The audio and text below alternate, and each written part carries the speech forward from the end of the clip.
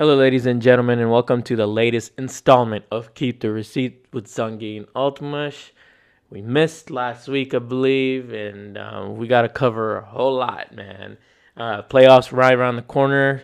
There's a lot to cover, so let's get right into it. Ultimash, kick us off. Let's go. Yeah, the biggest news of, I guess, the last 3, 4 weeks has been the Steph Curry show in the NBA.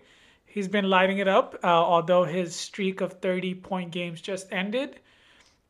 He had 11 straight games of 30 points, which is 3 times less than James Harden from 2 years ago. But it was a spectacular show nonetheless. He had 3 games in a week where he hit over 10 threes. He also holds the record for the most games with 10 threes, which is over 20. And I think the next person on the list is like Clay with like 4 or 3. And then Harden has 2. He has more than the next like I think six. Clay has like five. Yeah, Yeah. he's got more than the next like 5, 6 players combined. So definitely been amazing. Steph Curry averaging 31, 5, and 5 this year. And the Warriors right now are sitting at the 10th spot. They're 30 and 30. They're 1 and 7 without Steph, so they're 26. They're 29 and 23 with Steph, and I think I wanted to get your thoughts. So this is unprecedented territory for Steph, where he doesn't have another All Star on his team, and he's kind of doing the hero ball that Harden has done for a lot of his career. LeBron has done it for a lot of his career. Russell Westbrook has done it as well, and KD did it as well when Westbrook was out. And I think that, this is the first time Steph is experiencing this. What do you think about Steph? And do you think he has any chance of winning MVP? And just kind of go from there. So yeah, I mean, first off, shout out Steph, like going berserk and bananas. He's had 4 games where he's had 10 threes. So that's incredible. That's an incredible run. I think he's going all out. He really wants to make the playoffs and prove those doubters wrong, right? And he's gonna have a chance. He's gonna have a chance to make the playoffs if he can beat those playing games, and they'll have a chance to make the playoffs. They're right there. Now, are they gonna get in? Man, it's gonna be tough because the teams in the West are obviously tough. Now, Steph can make it happen because it's just a game. It's not like they're playing a series by any means. So Steph gets hot for a game, it might be, that's it. Like, and that can happen. Now, when it comes to a series, like it's just not enough firepower for the Golden State Warriors. They just don't have the firepower to continue this on a game-to-game basis. One game, playing game, get into playoffs, yeah, they're gonna have that chance. And I think and especially the way Steph's playing right now, yeah, it's looking good it's gonna be scary for whoever is in that 8 spot, and and Steph's coming for you. So with that being said, with all this crazy bananas shots and the incredible shots he's making, the highlight plays, the 10 threes, going crazy, no, he has no chance of making or getting the MVP. No. Like, there's players that are doing a lot more and their team's a lot higher, and they have been doing it for the season. Yes, Steph is crazily important and valuable to the Golden State Warriors, but when did we ever give a 10th seed an MVP? Are we really changing an argument here? Like, 10th seed in a regular season, you don't get into the playoffs. Why are you going to give them an MVP? Just because they can have a playing game? Doesn't work like that. It's never been the case. It's not going to be the case this year. I hope it's not, because the media is out there, pushing this Steph agenda, which is beautiful to see. And again, like, his 30-point run is amazing. It's crazy good. But, Harden's done it 32 times. He's top of that list of 30 points per game. And that's, just about 20-plus games short of Harden. But it's been done before. And Steph's style of doing it is definitely a lot better looking compared to maybe Harden, who would go to the free throw line a lot. Yeah. Harden's had, like 10 3-point games? Yeah. He hasn't had much, and I'm sure during that stretch he didn't hit no 10 3-points, maybe once, if anything. But at the end of the day, the 30-point games are incredible. They look really good. That's why I believe they're getting all the attention, and I hope that's the reason why they're getting attention and not because it's Steph Curry, because it's been done before. They just look really good, and I think that's where it's at. But MVP, I don't think. I just think there's other players available that are out there that are doing a lot more for their team and are actually leading their team to a playoff berth. Couple of things about the Steph thing, right? It's what you kind of mentioned. Is it the stats, right? Right now, Steph, everything that Steph has going for him is the stats. His team's not winning enough. They're 500. They're 30-30. They're the 10th seed, which means in a regular year, obviously now that they have the play-in game, he would actually technically be in a playoff game, right? Even though it's the play-in game. On a regular year, he's not making the playoffs, and they're not too far behind the Blazers with the 7th seed. They're 3 games behind the loss column. The Blazers have 27 losses, and the Blazers have kind of fallen off in the more recent times. So it's not out of the realm of possibilities that the Steph could get into the 7th, 8th seed, but they've kind of been hovering around the same spot the entire year, where they're like a few games below 500, they're a couple games above 500. And Steph's been doing this crazy stretch, but they didn't even cover so much ground in the time that he had the streak. They didn't really they could have maybe won 8, 9 games of those, but they really didn't win as many games. Steph had a lot of good games, wasn't leading to a lot of wins. And I think that's the other portion of it, right?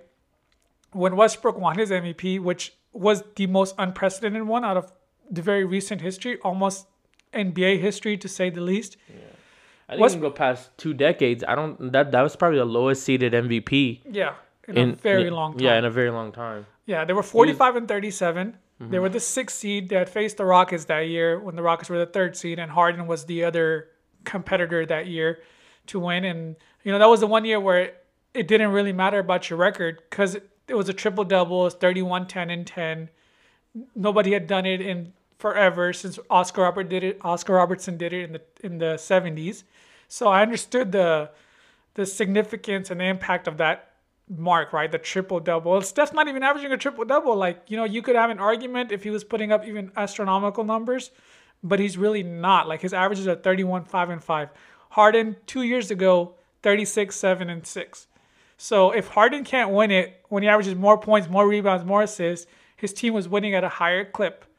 The Rockets were 53-27, 53-29 the year that Harden averaged 36, which was 2 years ago, 2019.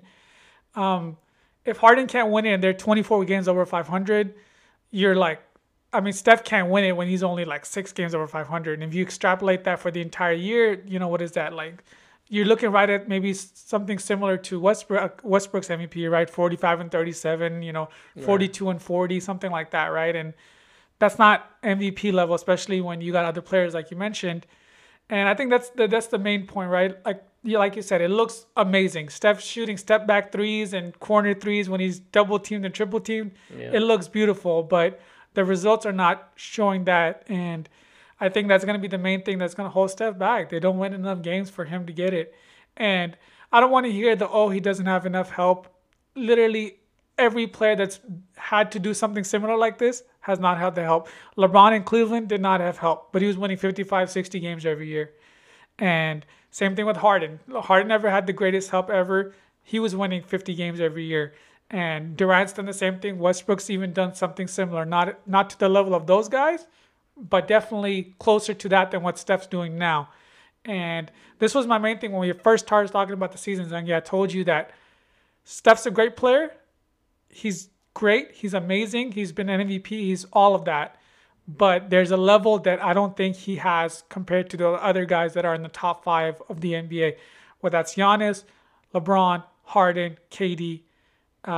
You could even put Kawhi in there, but maybe you could leave Kawhi out of it. But I'm saying those 3-4 guys for sure, if you give them their own team, they're winning more games than Steph is. If you put any of those guys on the Warriors right now, the Warriors are probably in a better position than they are right now. Yeah, and I think that's going to be the main thing, right? Steph's going to put up a lot of stats, and I would like to see a playing game because Steph in a playing game, because they would have to win 2 games because if you're not the 7th or 8th seed, you have to win 2 games. So I want to clear that up. So unless they're the 7th or the 8th seed, they would have to win 2 games rather than 1 for whichever team is the 7th or the 8th.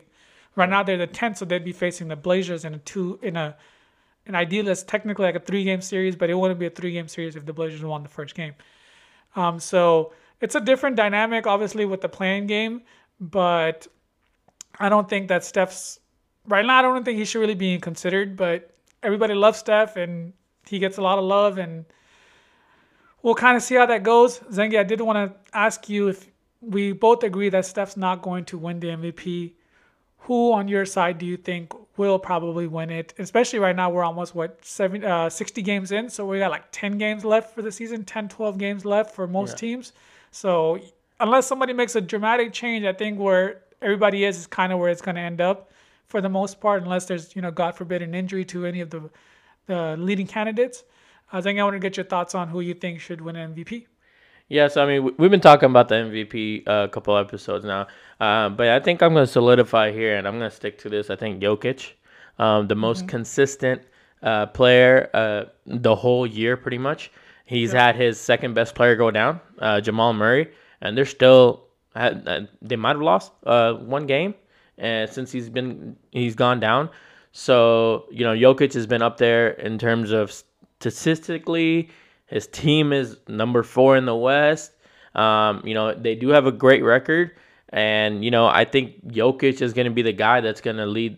I know a lot of players had gone down because of the injuries. We were talking about Joel Embiid might be missing out on that, but he made a comeback.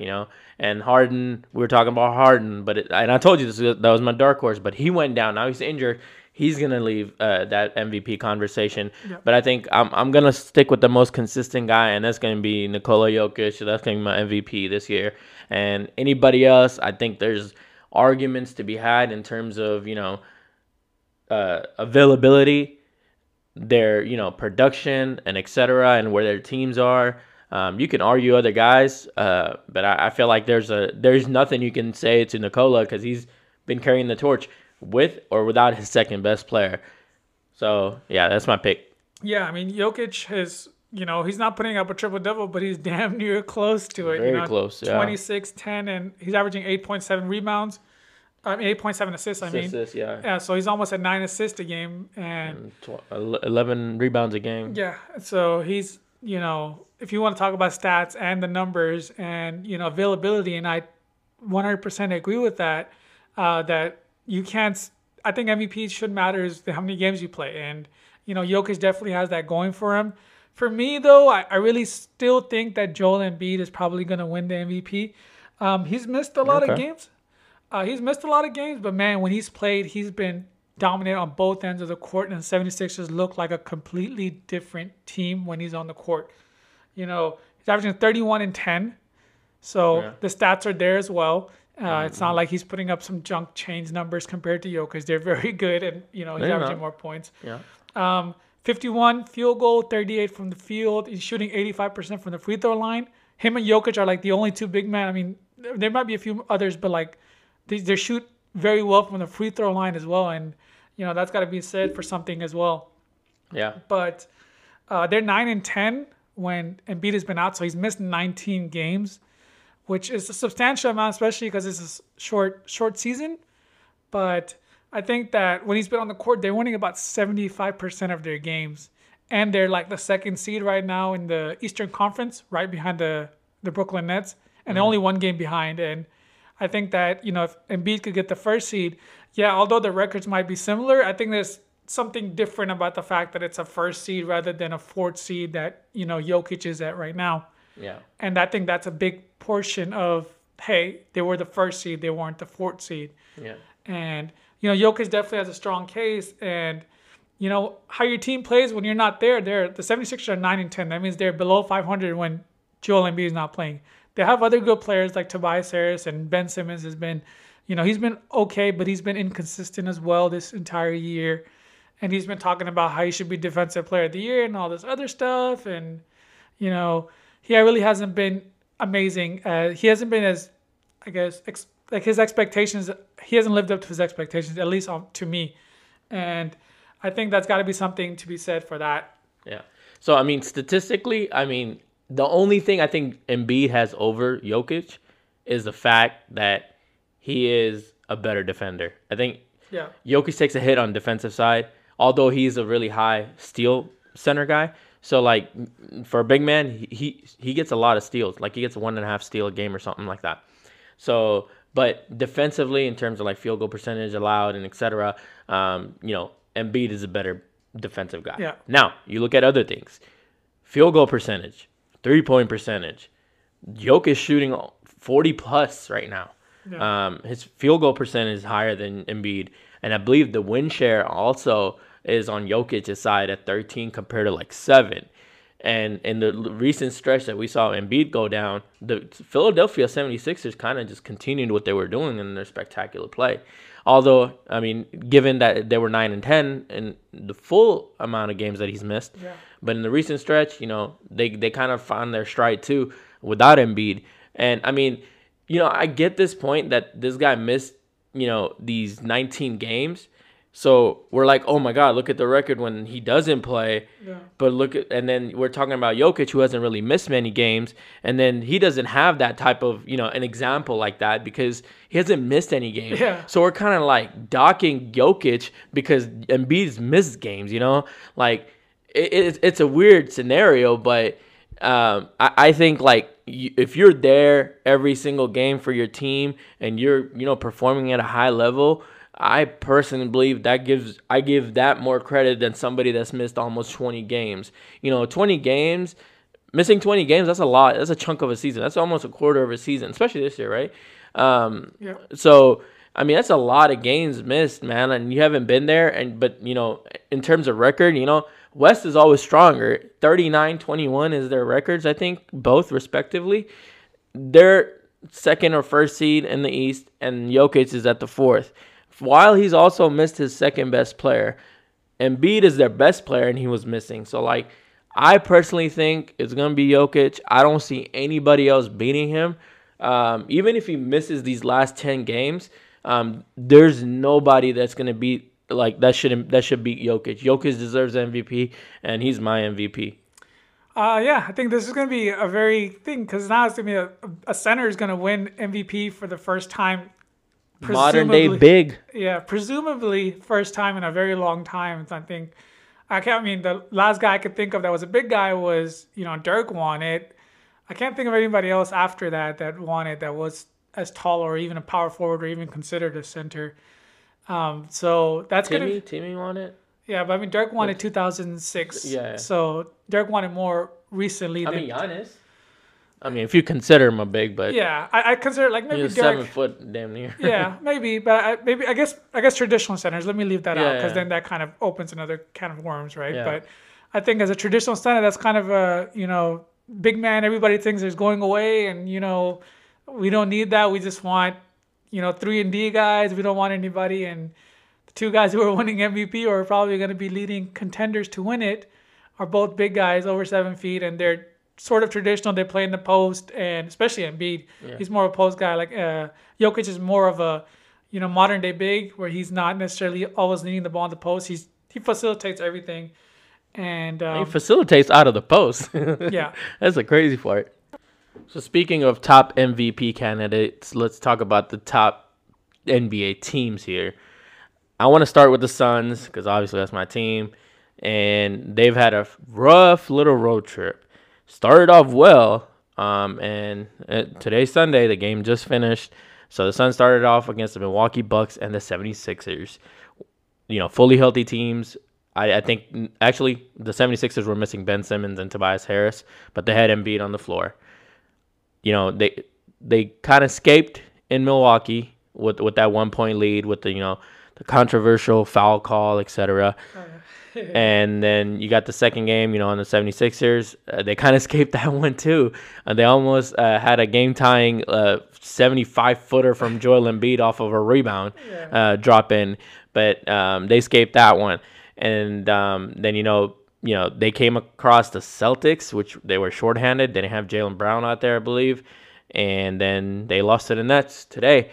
So, man, it's kind of getting rough here. I don't know what to make of the Suns going into the stretch. I hope they get hot. We still got quite a few games left.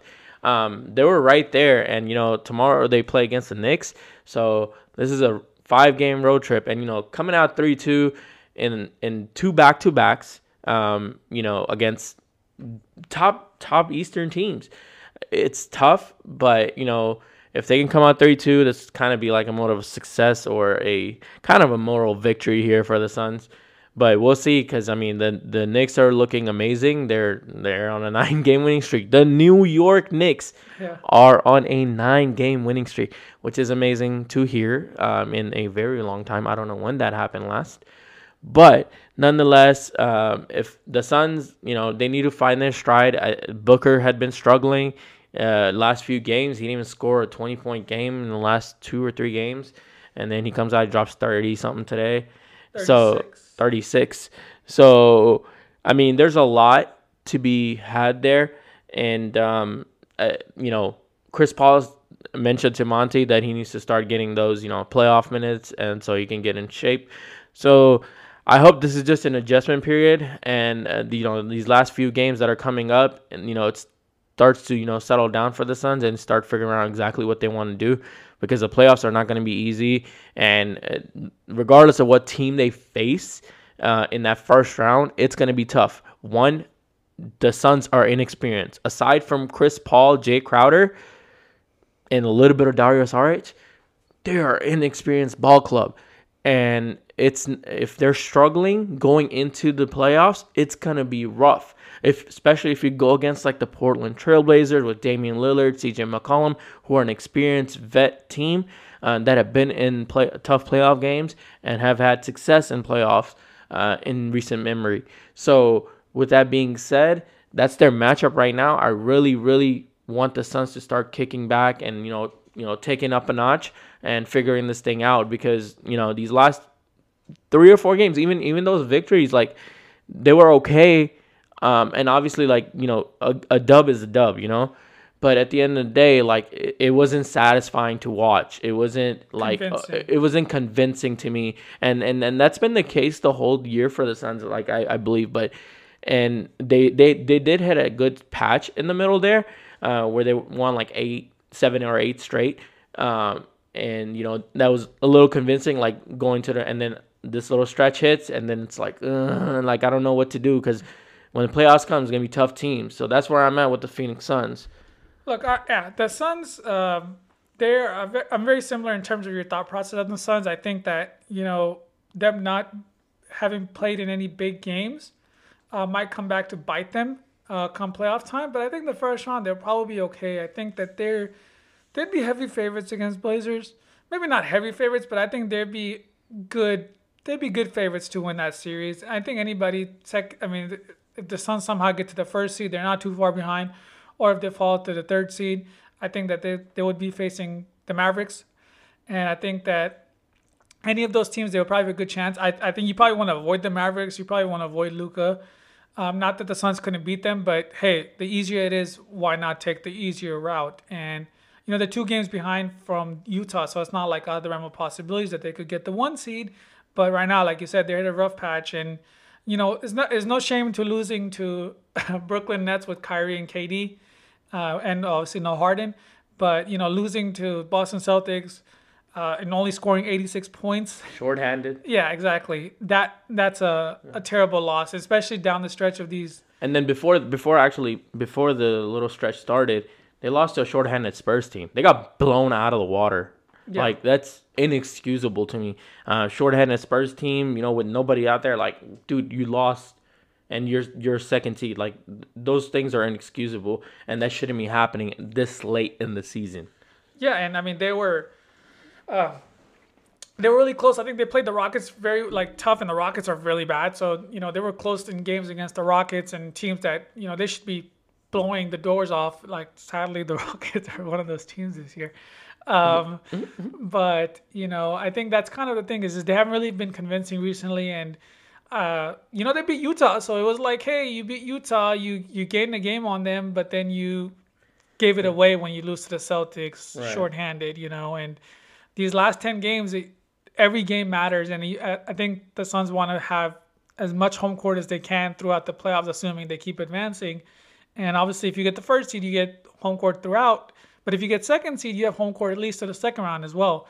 And those things matter, especially for a team like the Suns, who have a whole bunch of young guys that will feed off the crowd. And if they don't have that, or they just have it for one round, you're running into maybe the Clippers in the second round, and you probably don't want. I don't think the Suns want to face the Clippers without home court advantage. If you're gonna face the Clippers, you ideally would want to have home court against a team like the Clippers. Whether you can say all the things you want about the Clippers, but man, they got players who played in big games, and Kawhi Leonard is still there, and Paul George is still there, and they've got players, and Serge Ibaka, and they've got a whole bunch of squad of players that have played in big games, won championships as well, and the Suns are lacking that. Yep. And I think the Suns don't want. I think the Suns also want to avoid the Lakers. You don't want to get into. Nope. You don't want to face LeBron. It doesn't matter what round. It doesn't matter how healthy or not healthy he is. Yep. Anthony Davis just came back, so although they just lost a terrible game very recently when he came back, but I think that's going to be the biggest thing is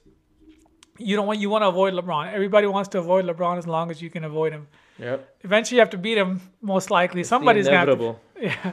Somebody's going to have to beat him eventually. And I don't know if it's going to happen in the West, but we'll kind of see. I mean, LeBron's still not back yet, and there's only like 10 games left. But yeah, I mean, speaking of the Clippers, I guess let's get into that because they're a hot team right now. Yeah. They won 4 straight. They're looking really good. I mean, that's going to be a team that can climb to the first spot. They're not that far behind from the first seed. Yeah. They're 2 games behind, just like the Suns are. And I believe they do have the tiebreaker over the Suns. So they automatically have that. And I mean, it's looking rough for the Suns because the Suns can drop pretty easily while the Clippers are hot, and then and the Clippers can climb up and they could take over that first seed, and that could be a real backbreaker for a lot of Western Conference teams. Besides maybe the Lakers, because aside from that team, that's the only one we've said all season long that can actually match up with the Clippers. And here we are, and they're right in the mix of it, and they could definitely come up and take that first seed. Yeah, and the Clippers they're 9-1 in the last 10 games. So the Clippers they're kind of rolling at the right time, and there's 10 games left. And the biggest thing with the Clippers has always been health and chemistry, and I feel like they're pandemic P. Yeah.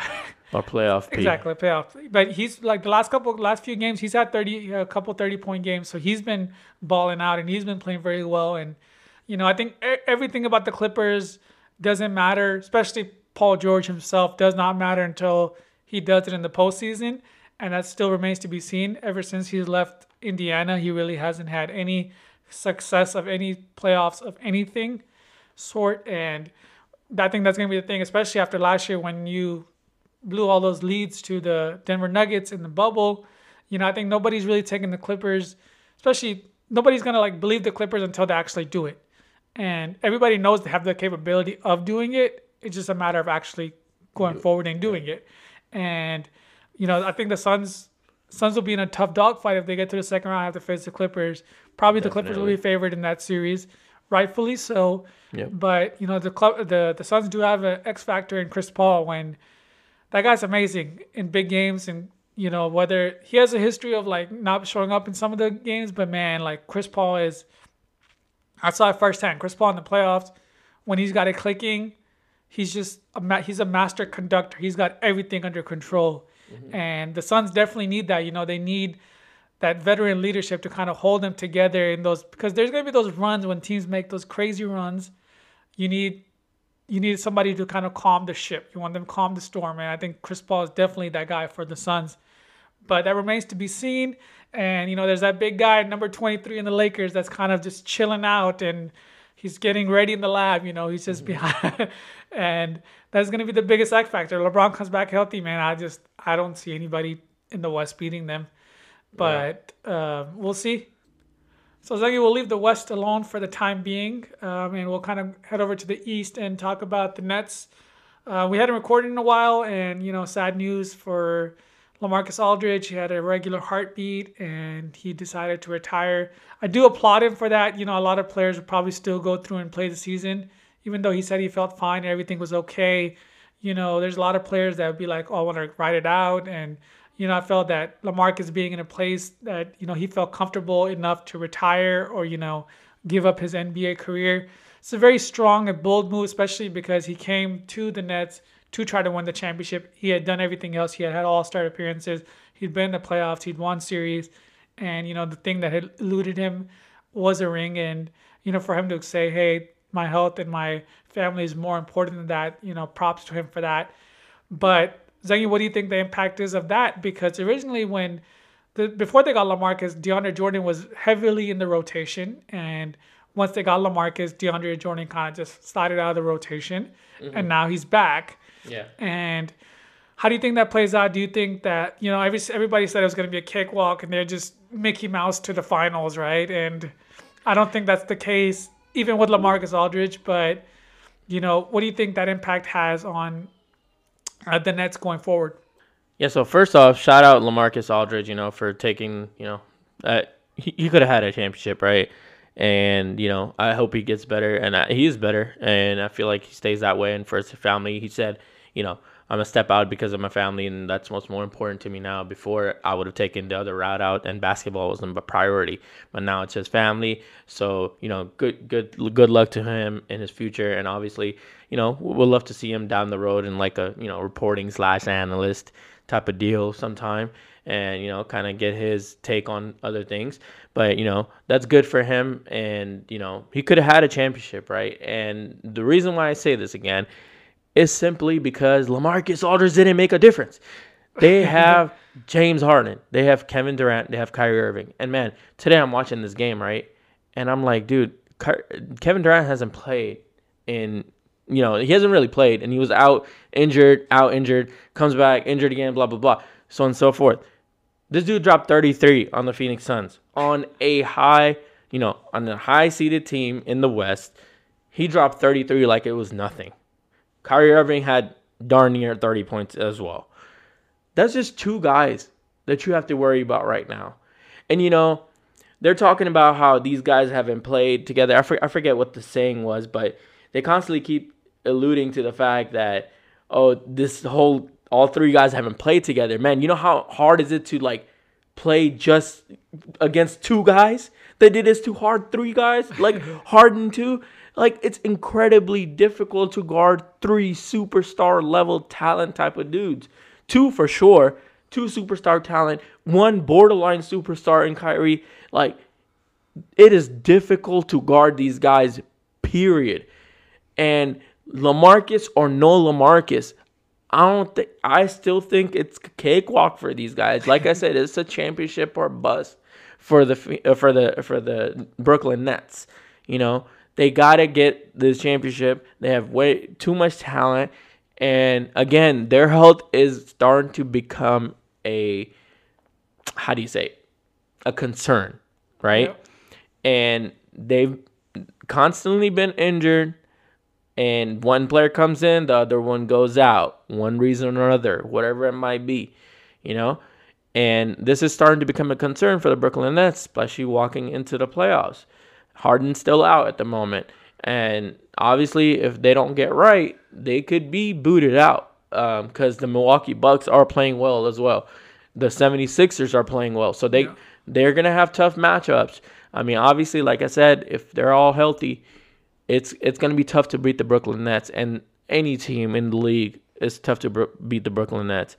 And with that being said, LaMarcus Aldridge or no LaMarcus Aldridge, the Brooklyn Nets better win this title.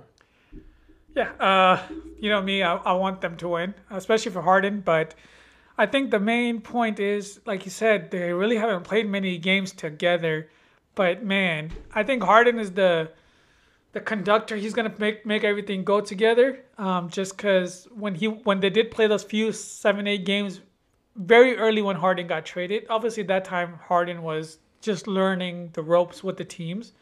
But when they had that, you could see Harden kind of putting everything together and getting KD the ball in his positions and getting Kyrie the ball in spots that Kyrie wants it, and that's kind of what it's going to take, right? Harden, I don't think you can't win the title if Harden's not healthy or KD's not healthy. You might get to the finals if there's no Kyrie, but Kyrie's been relatively the most healthiest player on the team. He's the one played the most games, and maybe I jinxed Harden by saying he never gets injured because he's injured and he had a setback and he was supposed to come back last week, and then he had a setback and now he's out indefinitely. I'm hoping he comes back before the playoffs to kind of get some rhythm going, just because you don't want to build the rhythm during the playoffs, which they probably still could do it because the teams that they're going to face in the bottom of the Eastern Conference are not very good at all. So Yeah. it's not going to require much for them to, maybe sweep them or win in 5 games. The tasks are going to start coming in the second round in the conference finals, assuming they get there. Because the main thing is who's going to guard Embiid, right? That's going to be the biggest thing against 76ers, and same Yeah. thing for Giannis, right? Who's going to guard Giannis? And Right. they don't really have an interior presence. DeAndre Jordan is old; he's not that guy anymore. Nope. And that might be definitely their biggest Achilles heel is how do you deal with the big man that can score at will, practically. Dominate you. Yeah, exactly. And that's going to be the biggest concern for them. But obviously, I still think, man, the firepower on the other end is just so overwhelming that who do you leave open? Like it's still the same question. Who do you guard? Who do you not guard? Who do you double team? Who do you leave open? It's like you double team KD, you're going to leave either Harden or Kyrie open. And you vice versa. You just go down the list of the players and it's the same thing. You're going to leave KD open or Kyrie, or you're going to leave Harden and KD. And it's just so much firepower. And you know what? One thing I want to add here is like, when I was watching KD today and I was thinking about this, I was like, man, KD doesn't have any type of pressure, like in terms of, like that he's previously had. Like he was on the, Warriors and he needed to perform, right? He needed to come out there and be KD, right? Yeah. I feel like that pressure's off of him. And I feel like that makes him even more lethal. I feel like he doesn't have to worry about anything. He's like, he doesn't care. All the pressure's off of him because Harden's like been the, who everybody's been beating with the hammer this whole year. And so like KD is going to be freaking lethal and it's going to be scary because you can't single, like you have to double cover him. You have to double team this man. It's like a mandatory thing. This guy's a 7-footer that can pull up from anywhere, and I think it's going to be crazy lethal to see like how the Brooklyn Nets are even defended if they're healthy. Yeah, and that's always been the thing with KD, man. It just seems so easy for him. Like, it looks so easy. Remember those crazy series against the Rockets where, man, it was just like the Rockets would be playing great defense on Steph and Clay and Draymond, and then KD would just turn around, fade away, bucket, cross up, jump shot from the elbow. Like, it's so easy, and he's still doing the same thing now. Nothing has changed. He just does it. It looks so effortless. And, when you have Harden and Kyrie on the court, it's just like, who do you really guard? Like, it really is the question. And I don't know if any team has the capability of doing it. You just hope that they're off or... They're also lethal. Exactly. Kyrie can do it. Kyrie had 34 today and 11. Yeah. So, like, Kyrie can give you 40 any given night. Harden can definitely do it, and KD for sure can as well. And that's going to be the biggest thing with the Nets is, they just got to have some chemistry and some camaraderie going into their playoffs. I think if they have that, they're going to be the team to beat. You still have LeBron and AD, and you got to respect that. But, man, I still think the Nets are probably the heavy favorites to win the title, assuming that, there's no other injury to any of their players. I think LeBron and AD coming back will make the finals very interesting, assuming they'll get there. Because that's a big concern on LeBron's side is maybe you don't get out if LeBron's not healthy or AD is not AD. And AD really hasn't been AD the entire year. Yeah. And that's going to be the last point that I wanted to make, Zungi. If you had anything else to add? No, I don't. But I do want to add this. We out.